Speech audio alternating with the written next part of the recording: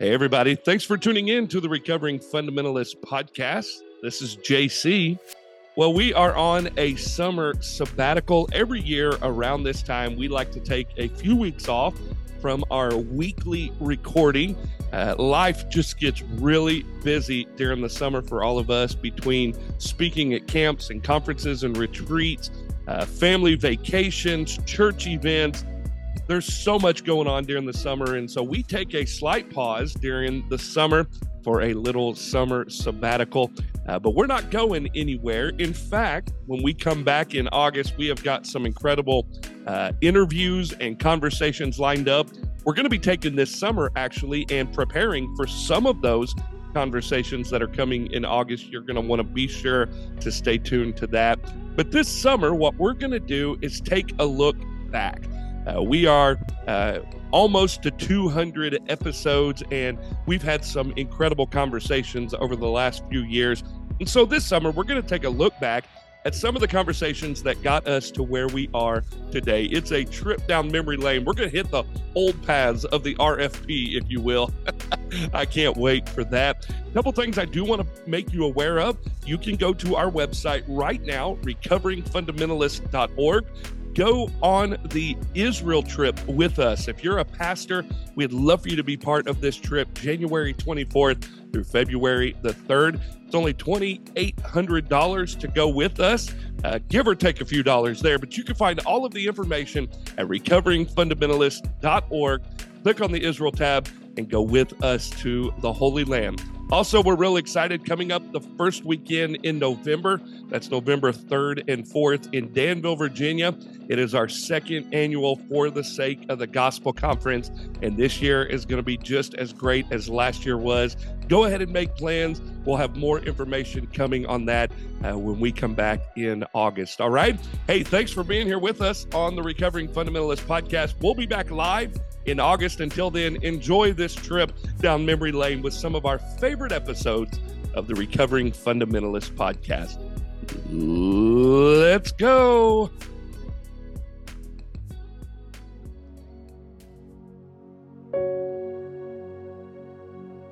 I had preached a camp meeting up in West Virginia for several years, and I loved the people. They loved me.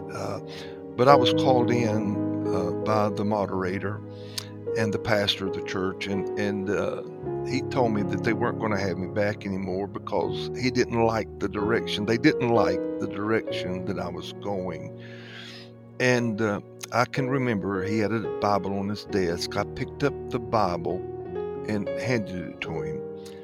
And I said, if you can take the Bible and show me where I'm wrong, just show me where I'm wrong. I said, I'll get down in the floor right now. I'll ask God to forgive me. I'll ask you to forgive me. I'll stand up publicly and ask everyone to forgive me. I'll go back to our own church and I'll ask them to forgive me. Just show me in the Bible, show me from God's word where I'm wrong. And he looked at me, he bowed his head, he looked back up again, and he said, Brother Craig, you know I can't do that. Hey everybody, this is JC. Thanks for tuning in to the Recovering Fundamentalist podcast. We are blown away at the response that we've had in these last few episodes. We just had over 150,000 downloads.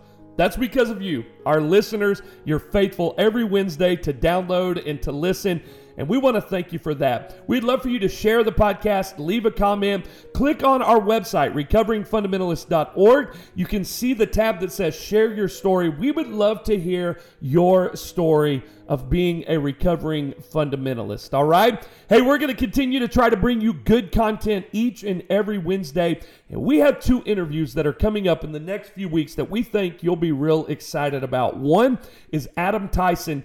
Adam Tyson has been on tour with Kanye West, and at a certain point during Kanye West's tour, he's been standing up and delivering the gospel message without compromise, without question, and thousands of people have been responding to the gospel and saying yes to Jesus. God has been using Adam Tyson, and we're excited to have him on the Recovering Fundamentalist podcast here in a few weeks. And then James McDonald, the former pastor at Harvest Bible Church in Chicago, is going to be on with us here in just a few weeks, talking about growing up as an independent fundamental Baptist, how he took that into his leadership role there at Harvest, and what God is doing in his life now. And so you'll want to stay tuned for these two interviews, Adam Tyson and James McDonald. But today we are super excited to have Brian Edwards sitting down with his dad, Craig Edwards, and just sharing Craig's story. Craig has been a big player in the independent fundamental Baptist world for a long time, and God has worked in his life in some incredible ways, and I'm excited for you to hear Craig Edwards' story today. Before we jump into that, we want to thank our sponsor, J Radio. J Radio is an online music platform that has all different kinds of genres, from country to indie to hard rock to metal to acoustic to Brian's favorite hip-hop. JRadio.com. You can find them on the App Store in Google Play Music or iTunes, and you can also find them at JRadio.com, a sponsor of the Recovering Fundamentalist podcast. All right? Hey, we love you. We're excited about this episode. Let's get it started. Let's go.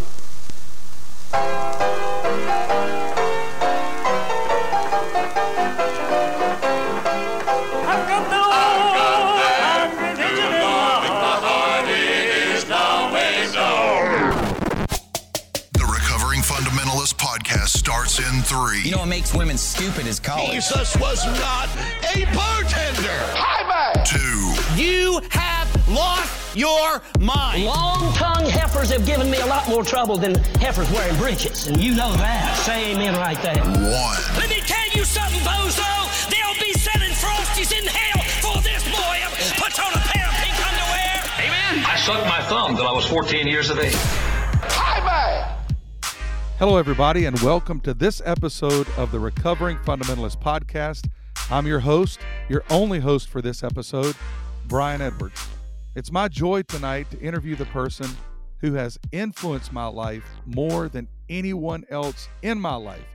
As a matter of fact, I can truthfully say, if it weren't for the person I'm interviewing on this episode, I wouldn't even be here. Thankfully, I'm going to have the opportunity tonight to talk to my dad. I couldn't begin to share how blessed I am to be his son and how thankful and grateful I am that he's my dad. I wouldn't change that for anything in the world. Not only is he my dad, but he's my best friend. He's my mentor. He's my Bible encyclopedia. I can call him up at any time, and in my eyes, I believe he has the whole Bible memorized. But I grew up under his ministry, and it wasn't as a result of his pulpit ministry that I encountered the insanity. But my dad was an evangelist. He preached about 50 weeks a year in a lot of states. And it was the meetings that we were in where I encountered the insanity of fundamentalism. My dad has always preached God's word. That's why he was invited to those meetings. God has given him a gift to take the deep things of Scripture and make them understandable. I so respect you, not only as a dad, but as a preacher, and it's my honor to get to interview you. This is unusual, a son interviewing his dad. It's an honor. It's good to be here tonight, Brian, and I thank the Lord for you and the way you've influenced my life. God has really used you in my own life, and I'm honored to be here. Well, anytime my dad talks about the way I've influenced his life and his respect or appreciation for me, I always tell everyone that's proof that love covers a multitude of sins. Well, I think the best place to get started is literally from the beginning. Because of the way you preach and, because of all that you know about the Scripture and all of that, I think a lot of people would assume that you grew up in a great Christian home, that you had a dad and a mom who faithfully took you to church and who taught you God's word. And I think a lot of people would just assume that you were brought up in a Christian family, in a great church, but it was actually the opposite. And so why don't you just start at the beginning and share pre-conversion in your life, how God brought you to salvation, and just share some of some of that part of your story. Okay, Brian, I'll be glad to. I wasn't brought up in church. I had a good mom and a good dad. My dad was not saved. My mom was not saved. She had come from a primitive Baptist background, but we didn't go to church. We never got up on Sunday morning and went to church. As a matter of fact, when I was in my early teens, I started playing in a rock band, and we used to play in a lot of nightclubs. I wasn't even old enough to be there, but I was there playing, and it led to a lot of bad habits developing in my life. They gave us free drinks, and I wanted to be cool like everyone else, and my life just began a downward spiral. I ended up being kicked out of school when I was in the 11th grade. I was told by my principal I would never amount to anything, and I couldn't go to school anywhere in our county. But we had my grandmother lived right beside of us. We called her Ma. And Ma was a Christian, and Ma used to witness to me. And since she lived next door, I spent a lot of time at Ma's house. And I can remember as a little boy, Ma talking to me about the end of time. She would talk to me about the moon turning to blood and the stars falling and earthquakes. And then she would say, in an hour that you think not, the Son of Man cometh. In an hour that you think not, the Son of Man cometh. 2 years after Ma went to heaven, I was lying in my bed one night at the end of an ordinary day, and out of nowhere, that verse of scripture came back to me. In an hour that you think not, the Son of Man cometh. And it was as though the Holy Spirit set up his pulpit at the foot of my bed and began to preach to me from that one verse. And for the first time in my life, I got under conviction, deep conviction. Time went on. I tried to quit thinking about it. I couldn't stop thinking about it. I dreaded seeing nighttime come because every night it was the same sermon over and over and over. In an hour that you think not, the Son of Man cometh. I started going to church. I was dating your mom at the time.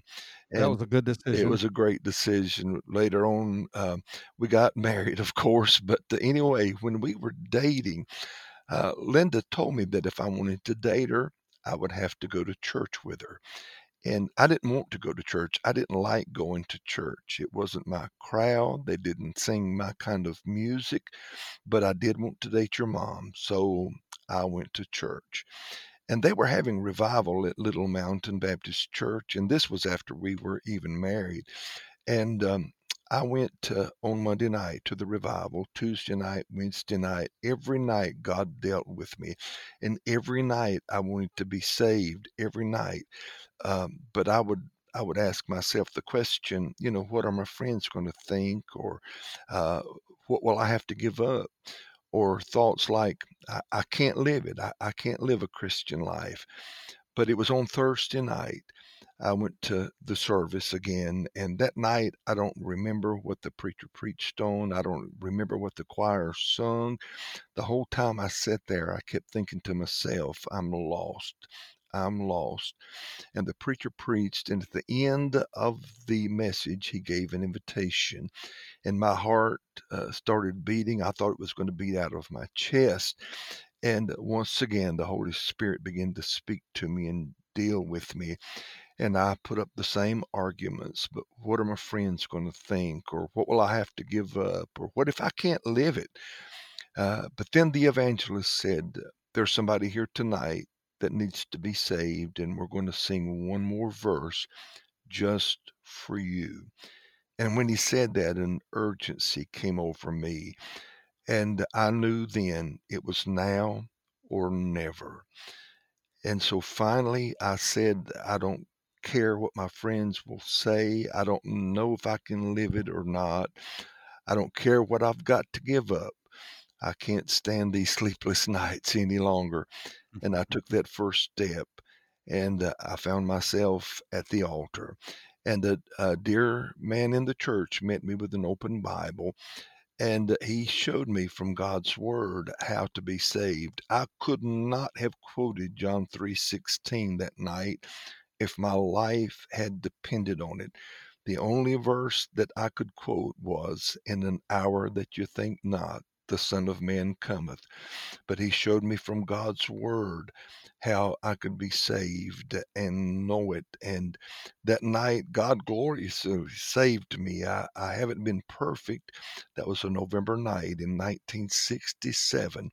But since then, I've been different. And by the way, I did go back to school. I did get my diploma even after we were married, and went on to Bible college.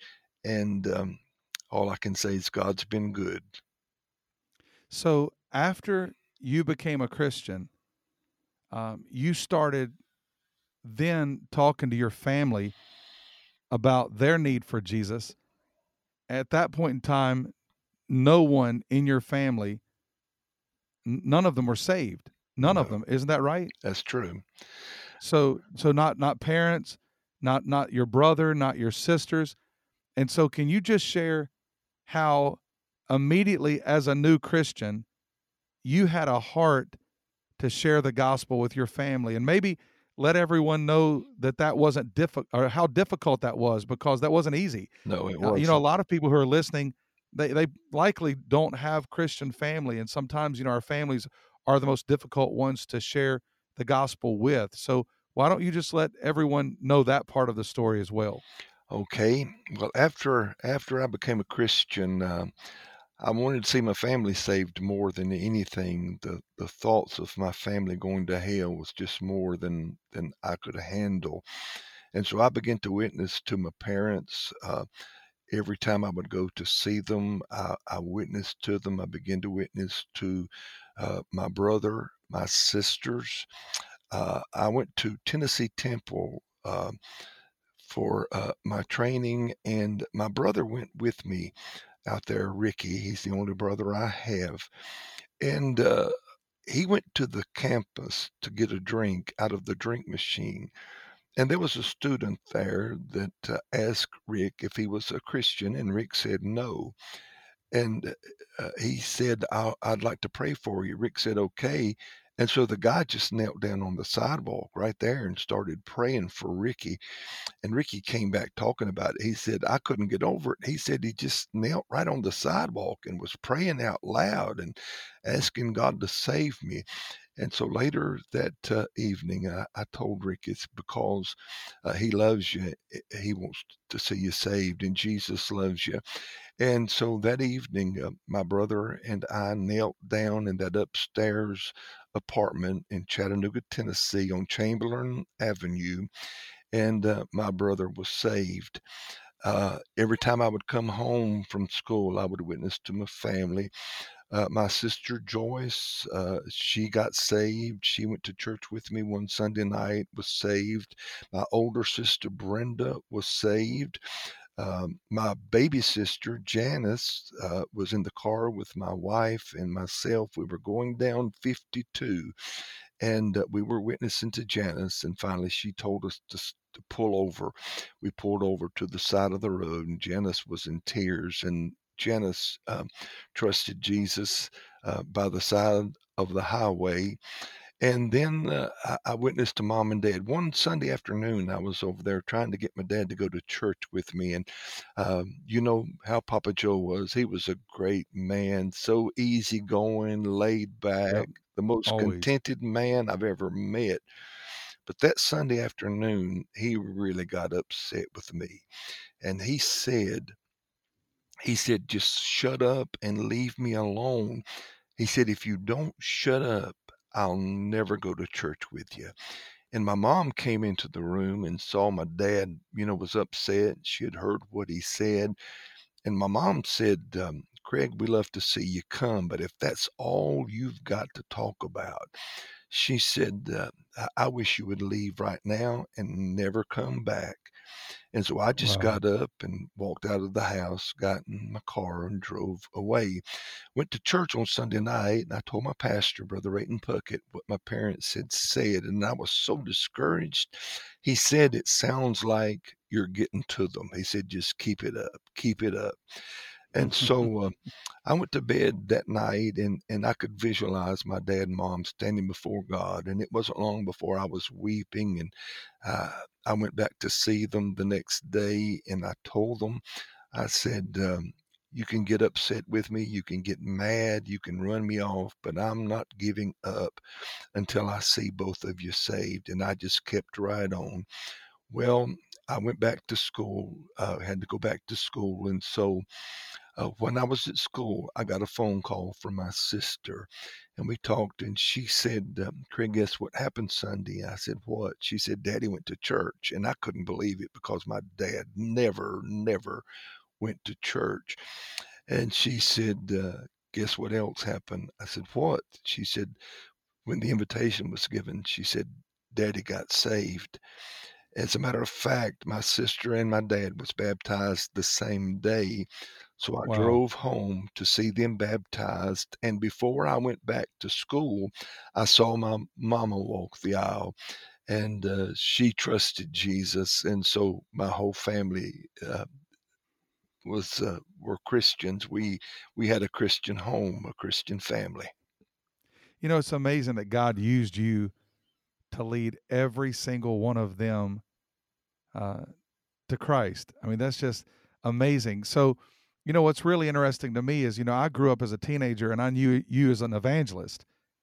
And yet, from the very beginning of your conversion, you were an evangelist, you know, leading your family to Christ. I mean, that's powerful. And by the way, I hope every single person who's listening to this episode, your family, they aren't Christians, and maybe they've turned their backs on you, and they've gotten, you know, angry with you and told you to stop talking to them about, you know, their salvation. I hope that inspires you to be bold and to keep sharing the Absolutely. gospel. I hope you're inspired by that. You know, your family can be difficult because they don't pull no punches. They just tell you what they think, how they feel. And if they want you to shut up, they just tell you, shut up. But the biggest thing I would encourage everyone to do is just don't give up. If you don't pray for them, chances are nobody will. If you don't weep over them, chances are nobody will. And if you don't win them to Christ, chances are nobody will. And nobody's going to love your family like you do. Just don't give up. Don't get discouraged. Just keep on keeping on. I wasn't saved until 2 years after Ma went to heaven. And so she just quoted that verse of scripture to me. And 2 years after she went to heaven, God used that same verse to bring me under conviction. So don't get discouraged and don't give up. Yeah, I love that. So while you were in school, because I don't know if you know this or not, but JC, one of the other hosts, and Nathan both Hmm. went to Tennessee Temple. Oh, yeah. So all of you have that in common. Can you share the funny story about what the was it the hermeneutics or the homiletics um, professor told you when it Yeah. was your turn to preach? Oh, yeah, yeah. We had to preach in class, um, in our hermeneutics class, and each one of the students had a score sheet, and we preached in class, and the other students, they scored our preaching and just shared their thoughts, whether it was good or bad, and they were brutally, I mean, brutally honest. And so it was my time to preach. And the teacher had taught us, that we were supposed to stand behind the podium, never unbutton your coat. And he taught us, how we were supposed to talk and mannerisms that were acceptable and those that were not acceptable.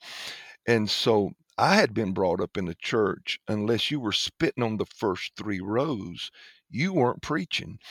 And I didn't know what I was going to do. So I called my pastor and I told him, I said, I've got a preaching class tomorrow. And he said, you just be yourself, just preach it the way God gives it to you. And so I stood up and I preached. I preached from Galatians chapter 1. Never will forget it. And I think I preached everything I knew and some things I wasn't sure about. But anyway, when the score sheets came in and the teacher looked at all of them and he graded us, he told me that he was really concerned about me. He said I was too much like a holy roller. And so I told him, I said, well, at least I'm rolling. and, and, I went ahead and preached, and some enjoyed it and some thought I was too loud, too emotional, so forth. But I've Well, been. that really didn't matter that much. No. I think 50 years later of being in ministry, I think you're fine. So when ministry first started for you, Mm-hmm. I've always loved to hear you tell the story about, getting that old tent. And, one of the things I've always loved about you is you've always been a dreamer. Like, you're always dreaming. Even now, now that you're 39 years old, Yeah. now that you're almost 70, you'll be 70 in June. Yep. You're still dreaming. And when you and I talk, you're always talking about what you hope God does and the opportunities God gives you, and your prayers that he births vision in your heart. And, you still dream, but you bought this old tent. And I've always loved to hear you tell that story. As a matter of fact, a little while back, we found a copy of that revival poster, and you looked like a kid. I was a kid. And so what did that look like? Well, when I was at Tennessee Temple, a man befriended me there. I'd met him in our church back home. His name was Frank Rosser, and he worked with BIMI at the time, Baptist International Missions.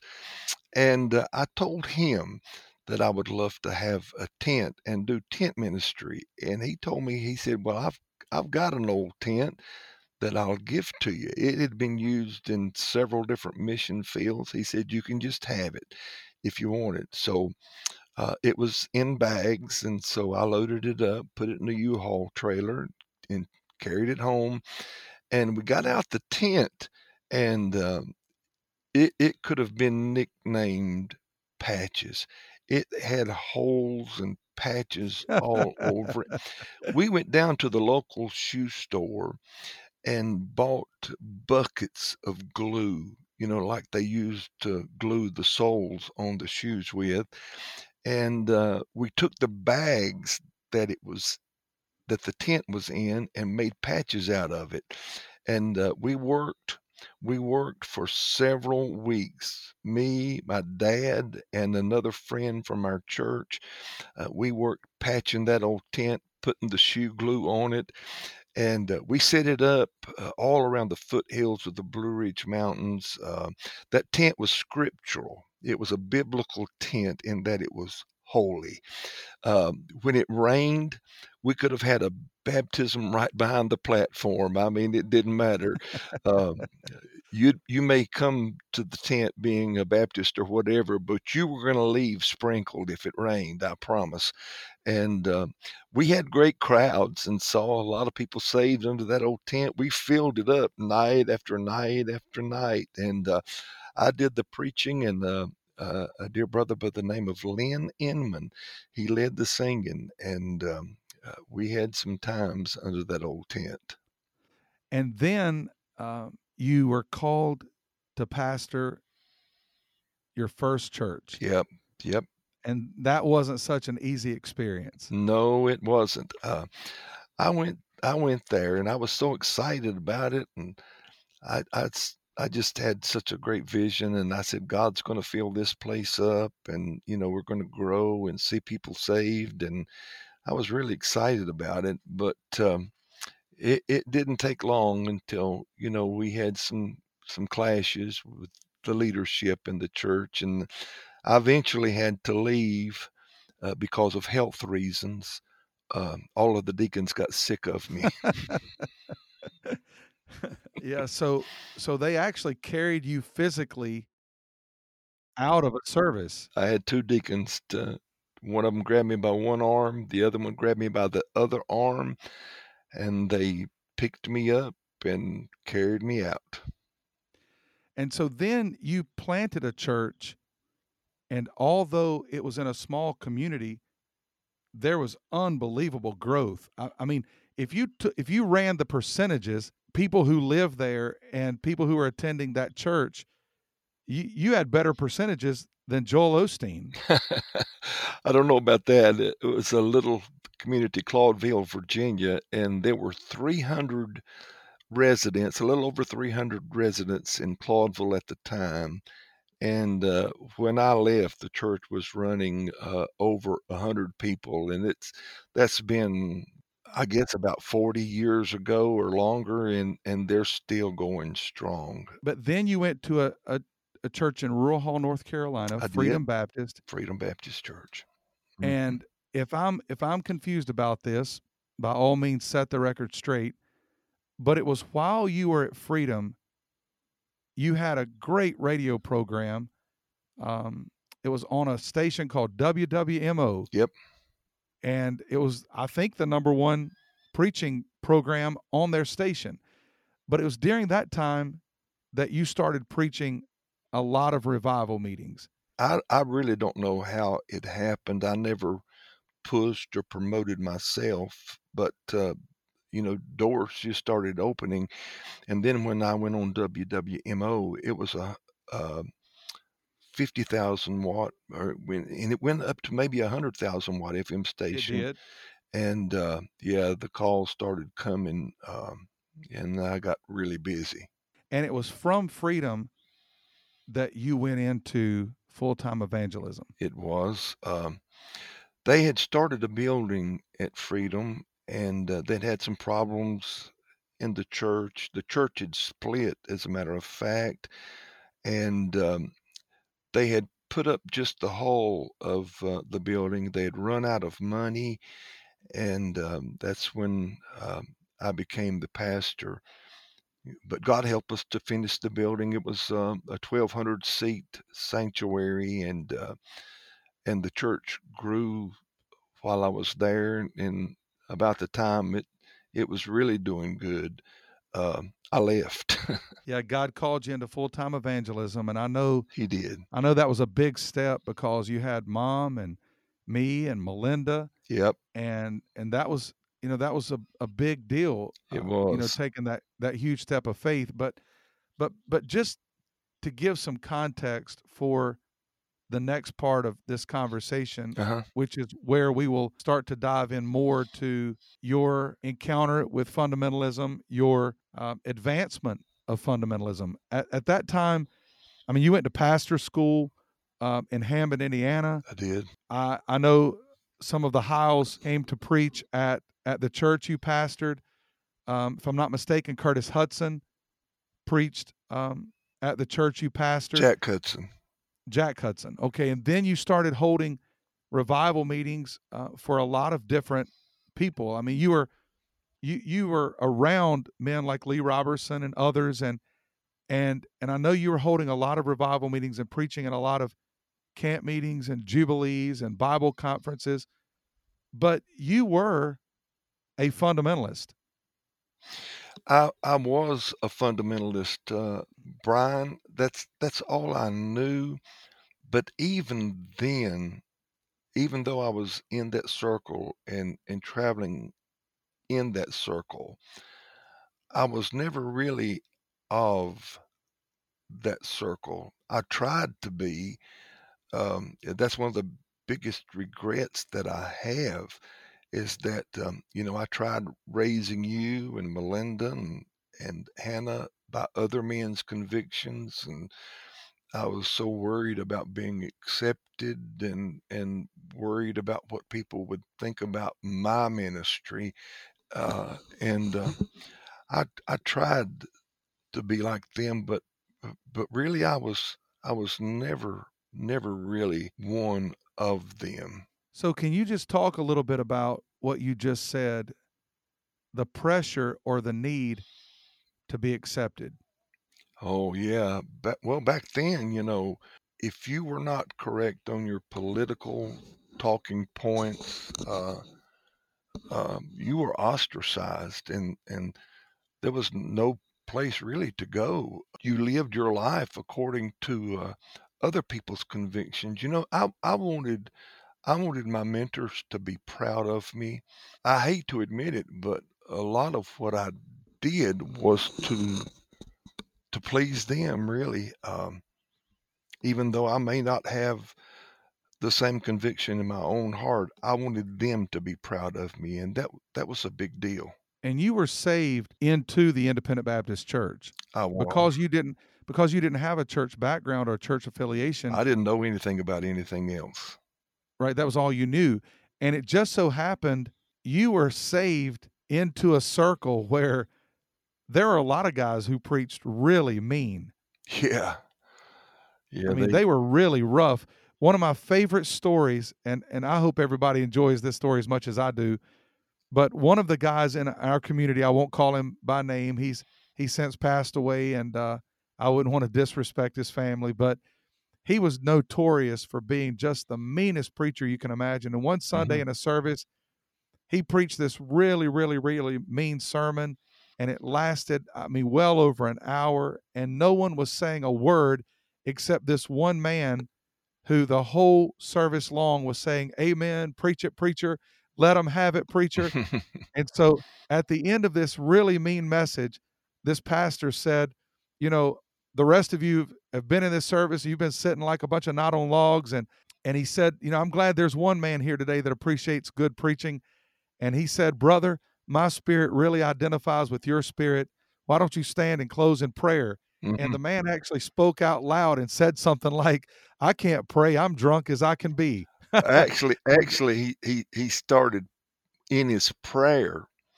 He said, Lord, he said, I really don't know how to pray. He said, I just got saved myself a while ago. And he said, Lord, I've been drinking. All that was in his prayer. Yeah, I would have loved to have seen the look on that pastor's face. But so you were brought up around some pretty rough preachers. Oh, yeah. Yeah, All right, be really honest, as transparent as you can be. I will. How much did that affect how you preached for a while? It affected how I preached, Brian. Back in those days, and even now, most of the fundamentals preachers, you would hear them preach salvation by grace. In their message, they would say things like, we're saved by grace through faith, plus nothing, minus nothing. But then in the same message, they would pick out certain laws, and they preached separation, sanctification by keeping the law. And so it was a mixture of law and grace, which doesn't work. But yeah, that influenced me big time because that's the way I was discipled. My pastor originally, the man that I was saved under, Rayton Puckett, he was not like that. He was never mean. He he preached the Bible. He did have convictions, but he was sweet spirited. But as I began to grow older and became a pastor myself, you meet other preachers, and going in different meetings, you meet a lot of different guys, and um, that's where I heard it and was introduced to the other side of fundamentalism. Yeah, I know. I remember one meeting in Georgia where Hmm. so much of what we heard was just so much nonsense. And, legalism was rampant. Oh yeah. And I remember having to sit through those services and just thinking how badly I hated it. I mean, I just hated being there. And then, there's the confusion of, what do I believe? And And, it was even during that season that I think that shaped a lot of why I rebelled as an older teenager, because you don't know how to feel. You're hearing this, you're brought into those services. So what you're hearing must be true because, well, you wouldn't expose me to lies. And so what was I supposed to believe? What was I supposed to think? And then, you go to the youth camps and basically, the whole objective of the youth camp is to tell you how horrible you are and to do everything within their power to scare you into yet another conversion. And so there was a lot of confusion in our lives at that time. And like even now, hearing you share that you struggled even then with, where you were and what you were believing and what you were preaching, it makes me feel better to hear you say that. And I think there's other people who will identify with that because, they might not want to admit it, but a lot of current fundamentalists listen to this podcast. And I think there are a lot of them that they aren't who they are around, but out of fear of rejection and separation, they continue to be a part of what they really don't believe in. So what do you regret most about your time as a fundamentalist? Maybe some things you preached or some moments. For example, one of the moments I regret most was when I arrogantly fussed at Papa and Grandma because, they were unable physically to go to church and they were listening to Charles Stanley. And I really just called them out on, how could you be listening to him? Because I thought, he was the worst. Right. I'd heard that. And I look back now and I didn't love anybody more than I loved them. And it's hard for me to talk about it right now without just breaking down and crying. No one was sweeter than they were. And yet I'm just going to be honest. I was an arrogant idiot in that moment. I deeply regret that. Well, the biggest regret that I have is the influence that it had on you and Melinda and even Hannah. There are some mean, vicious people in church, and you wouldn't expect to find mean, vengeful people in church, especially preachers, but there are. And the biggest regret that I have, and the thing that breaks my heart to this very moment, is the scars that remain on my kids from being brought up in that. That's the biggest regret that I have. Yeah, I think a lot of people will resonate with that. We went to one meeting, and I had just bought a new van. You remember that gray van we bought, and I bought a. Oh, that was big time, a conversion van. Yeah, man. The seats even laid back. That's right. The first meeting I took it to was a meeting in Georgia, and I was criticized so much that week by the other preachers because the van had an antenna on it, a TV antenna. But if you remember when we first got it, we didn't have a TV, it had the antenna. But man, those guys, they laid into me because of that TV antenna. And I didn't tell not one of them that I didn't have a TV in it. I didn't tell any of them. I just let them go ahead and say what they wanted to say. But I was criticized because I let you at that time, because you listened to Southern gospel music, and pastors rebuked me for that. And I think that's my salvation in raising all of my kids was, I think that all of you knew that no matter what, that I loved you unconditionally. And I don't think there was ever a time when any of you ever doubted that I loved you. And No, we never had to doubt that. That was, I think, the biggest factor in raising you and the way that all of you have turned out now. It's considering what you were exposed to, that breaks my heart.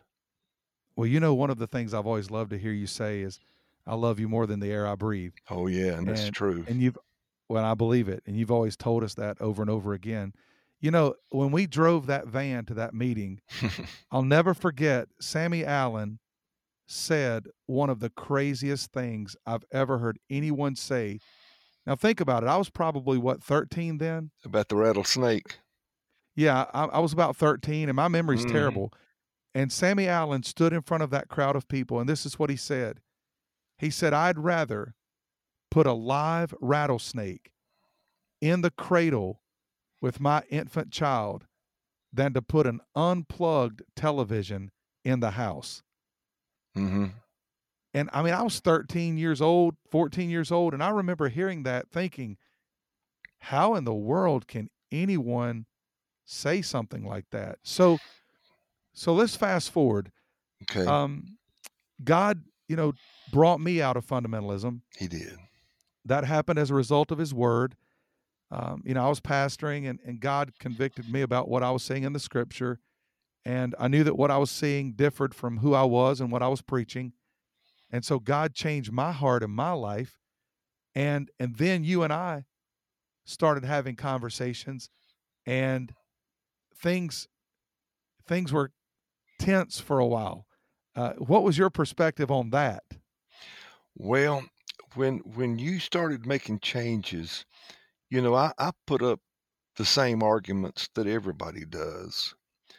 But there's one thing about it, we were really never separated from each other. By that, I mean we never stopped loving one another, and we were never really disconnected. But I was concerned about it.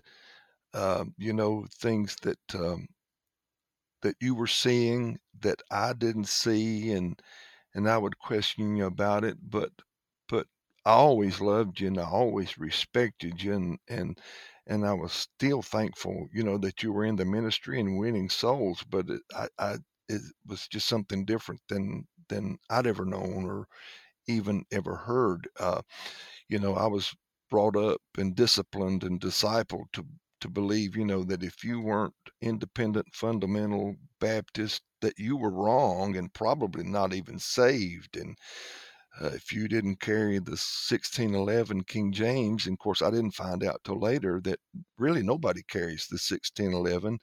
They carry the 1769 revision of the 1611, but I didn't know any different. And if you weren't in that circle, in that camp, then you weren't right with God, and good possibility you weren't even saved. And so I didn't understand the direction you were moving in, but I had confidence in you, even though I didn't understand the movement. I did Right. trust you. Well, I remember you and I would have Oh conversations, and yeah, sometimes it got pretty tense. But the thing that never changed is we were best friends. we were And through it all. absolutely. And I just remember, always giving a verse, Hmm. and you and I would talk through scripture. And, I remember asking you why certain things weren't in the Bible. Hmm. This has been preached. Why is it not in the Bible? And you and I had some real intense Yeah, conversations we did. during that time. I remember you kept telling me, just don't be so extreme. If you come back in this direction just a Just a little little. bit, Yeah. yeah, your friends will still be your friends. And I remember telling you, Dad, these two worlds don't walk together. Yeah. They collide. And I remember telling you, I can't come back. It's a matter of conviction. What God has shown me, He's shown me clearly. And then you were in a meeting in Florida, and one night my phone rang. It was about 8:00, 8:30, and I knew you were supposed to be in a church service, and so I answered the Hmm. phone. And I'll never forget you whispering, and you were saying, "I see it, I see it." And I said, "Daddy, where are you? Why are you whispering?" You said, "I'm on the back row of the church building." And so I realized you were calling me from inside the auditorium, Hmm. and you were saying, "I see it," and God had opened your eyes to see the truth, and that led you to where you are now. So what I want you to do, as clearly as you can, if you need to talk out Mount Sinai, Mount Zion, whatever you need to talk out to help people understand clearly.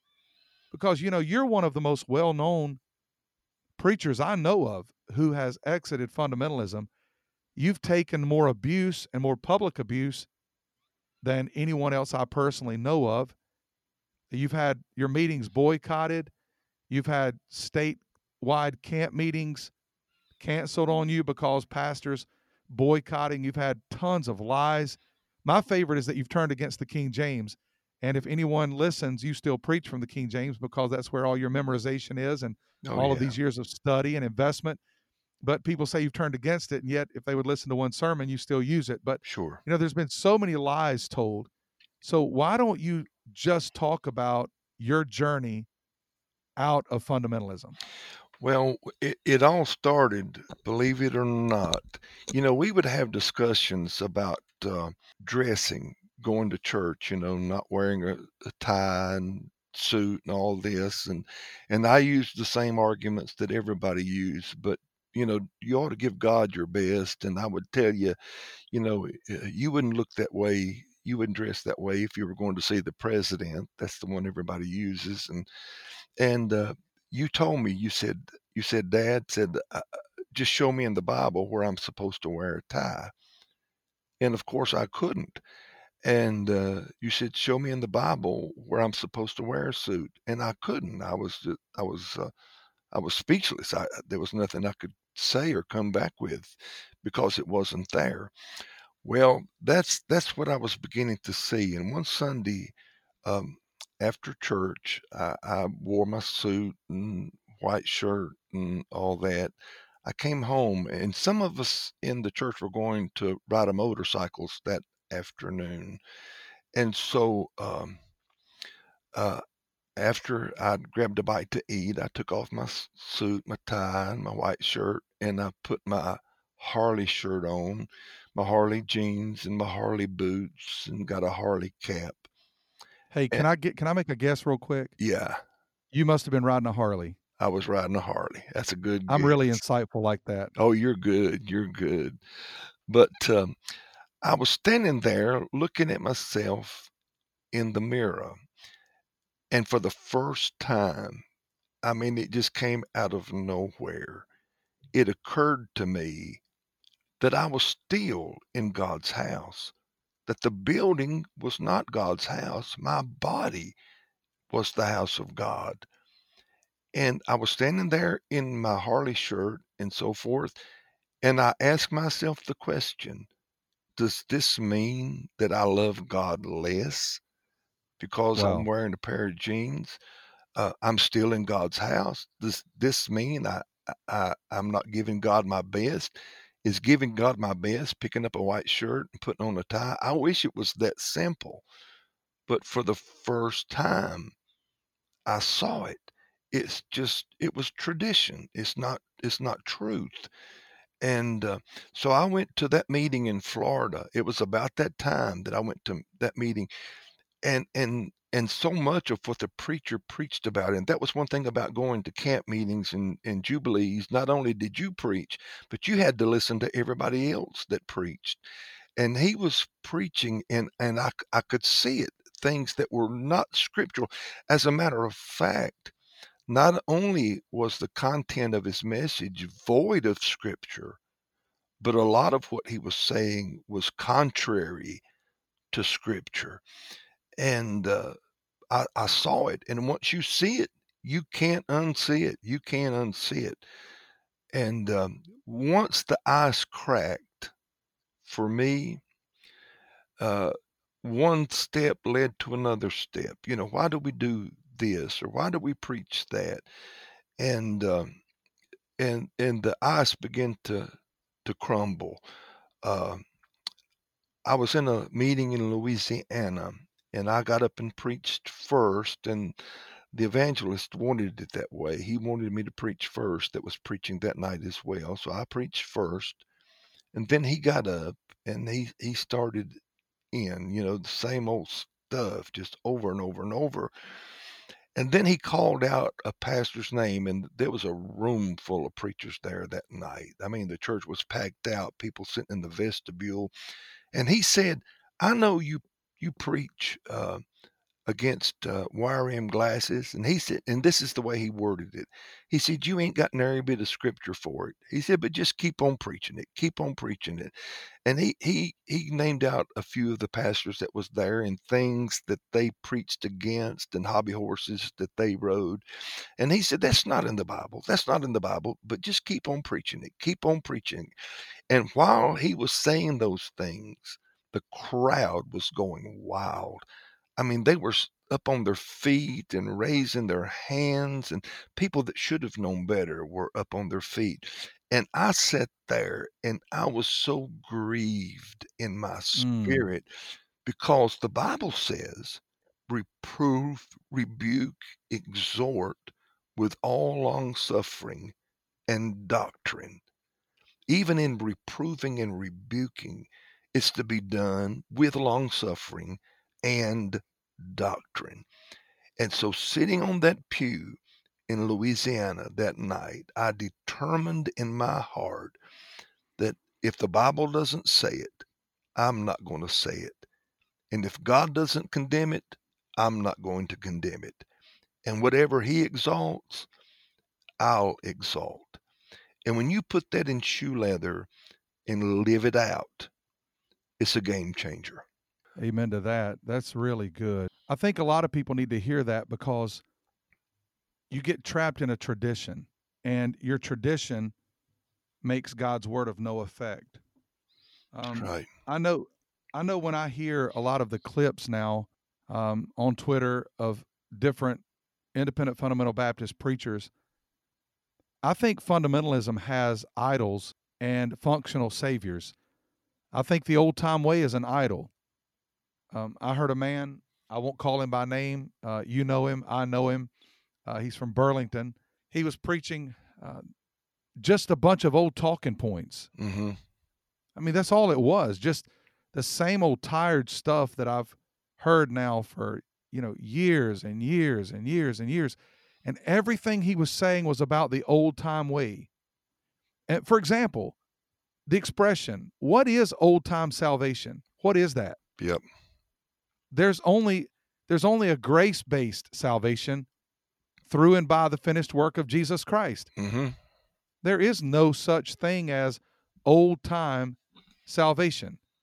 What is old-time conviction? No, there's Holy Spirit-initiated conviction. Yep. And I think the old-time way is an idol. I'm not even sure when the old-time way was. I became so old-time or so old-fashioned. I went beyond the 60s, beyond the 50s, beyond the early 1900s, beyond the 1600s, all the way back to the Bible. And that's where I had my problems. I had preached a camp meeting up in West Virginia for several years, and I loved the people. They loved me. But I was called in by the moderator and the pastor of the church, and he told me that they weren't going to have me back anymore because he didn't like the direction. They didn't like the direction that I was going. And I can remember he had a Bible on his desk. I picked up the Bible and handed it to him. And I said, if you can take the Bible and show me where I'm wrong, just show me where I'm wrong.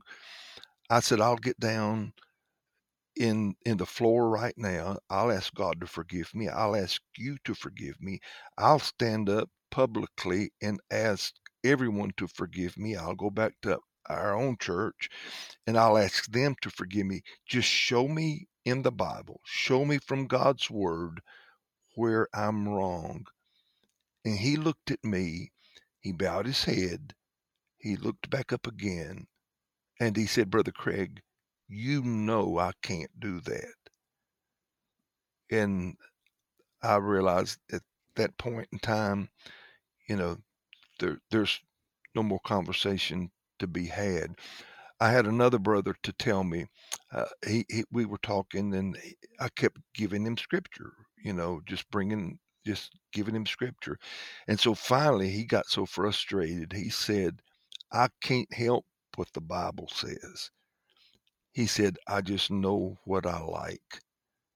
And At least he told the truth. yeah, he did tell the truth. But so much of that movement, Brian, it's all the preaching, a lot of the preaching is about getting that immediate response and getting a decision, getting results, whether God is in it or not. Why do you think it is that people are led back into legalism, or they stay trapped in legalism? For example, that's what was happening in the church in Galatia, and Paul dealt with that. Why do you think people stay trapped in legalism? Well, in the book of Galatians in chapter 4, Paul said he referred twice to those who desired to be under the law. And then he said, don't you hear what the law saith? And he brought up Abraham and Sarah and Hagar and Ishmael and Isaac. And he said all of those things were written as an allegory.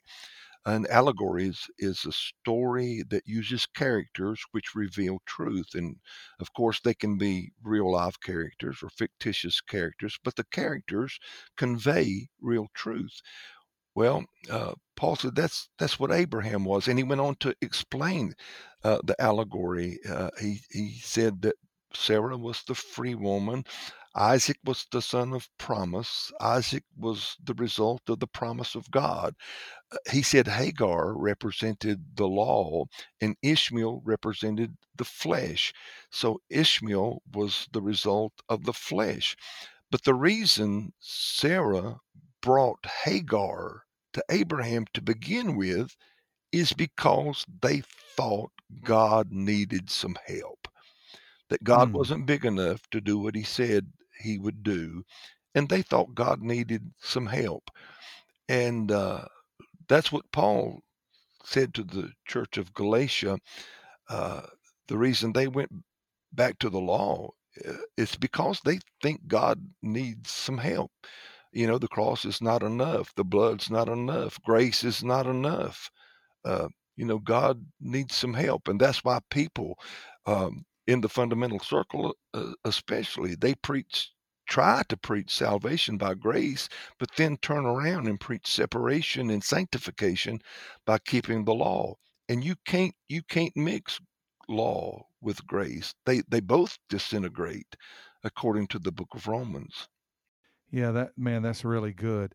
So now that you've come out of fundamentalism, the Bible says a friend loves at all times. Mm-hmm. So a friend loves you when you're right, a friend loves you when you're wrong. What have you experienced now that you've come out of fundamentalism? I mean, you're still preaching the scripture. Sure. You're still faithful to mom. You're still a great dad. You're a great example. You're a friend to so many people.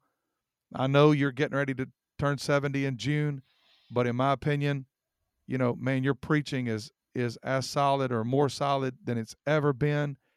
And, you just preach the scripture. But in spite of that, how has the reaction been to you simply because you walked away from fundamentalism? Well, been a lot of false things said about me, a lot of lies, and I've been cut off by a lot of people.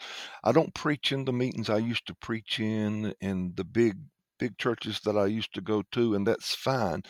When God began to deal with my heart about all of this, and Linda told me, she said, when people find out about this, they're not going to have you. And I told her, I know that. I said, but if I perish, I perish. That was my attitude. If I perish, I perish. And I died to all of that. I died to going to the camp meetings, going back to the same churches that I went to before. But it's been a blessing because God has brought new people into my life, and God has resurrected everything I died to.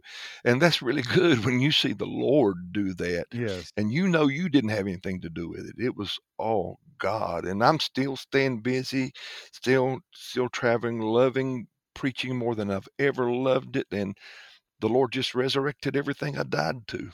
I've never been a big country music fan. Me and Nathan and JC, we all disagree on that.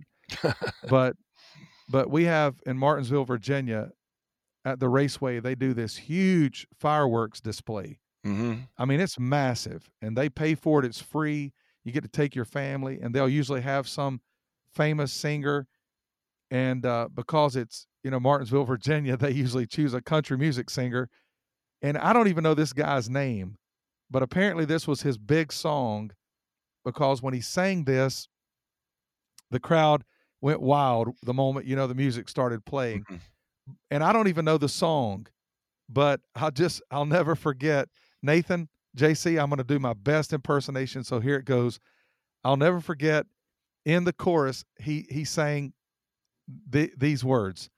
He sang, "You find out who your friends are, somebody's going to drop everything." So he sang this line, "You find out who your friends are." That's right. My real friends never left me. They never left me. Yeah, and God's brought you some new friends, and there's a lot of Absolutely. guys who look up to you, and I'm thankful for all of the ways God's using you. And by the way, I would say this, on this episode, we've only scratched the surface. There's so much more to this story. If you're a pastor and you're listening, and you're struggling with walking away from fundamentalism, and fear is keeping you bound, my dad initially lost lots and lots of church members. He lost lots and lots of revivals. He had men stand up and call his name in camp meetings and revivals. He was publicly called a compromiser. Tony Hudson falsely said he fed him for 10 years and called his name as a compromiser. And he endured all of that. And it was difficult. And there were a lot of times when we would talk through it. And there's been some late night conversations. And there were times when it was really difficult because, it hurts. We're human. It hurts. But stop and think about this. He's still here. He's still preaching. God's brought new community into his life. God's using him in a whole new way. And so I want you to take two things from that. First of all, let that be an inspiration to you that there is survival on the other side. And then also, if you need someone to talk to, or if you need to bring someone in to challenge your leaders or your deacons and someone to walk you through the journey, I don't know of anyone better than Craig Edwards. Daddy, I love you. I'm glad we got the chance to talk. Thank you for sharing your story. I know there's a lot more to it. I feel like, we need about a 5-hour episode of the Recovering Fundamentalist. What's one thing you could leave everyone with about the recovering part? If there's a scripture that you can deposit, if there's something you can say about this part of being a recovering fundamentalist. Looking unto Jesus, the author and the finisher of our faith, is one. And a verse that has really been big in my heart is denying ourselves, taking up our cross and following him. And that's success as far as a believer is concerned. You can't get more successful than denying yourself, taking up your cross and following Jesus. That's what it's all about. Well, I think that's a good place to finish. Thank you for tuning in to this episode of The Recovering Fundamentalist. It's been my joy to have spent the last hour talking to the man that I call hero, and I'm glad that God has given me this opportunity. This podcast to you is just going to be a podcast. To me, it's going to be a treasure. JC, Nathan, thank you for giving me this opportunity. I know this story's been a blessing to you. You can email, as always. We'll follow up if there's more conversations to be had with my dad. If there are those of you who would like to have his email address so you can continue the conversation with him, I'm sure he wouldn't mind us sharing that with you. We're glad that God's given us this vehicle. We're all recovering from something in some way, and for some of us it's fundamentalism, but we are finding out day by day that Jesus is the author and the finisher of our faith, and that he's going to take care of us. He's never going to leave us. He's never going to forsake us. So thank you for tuning in to this episode of The Recovering Fundamentalist. God bless. We will see you next time. Thank you J Radio. Have a great day.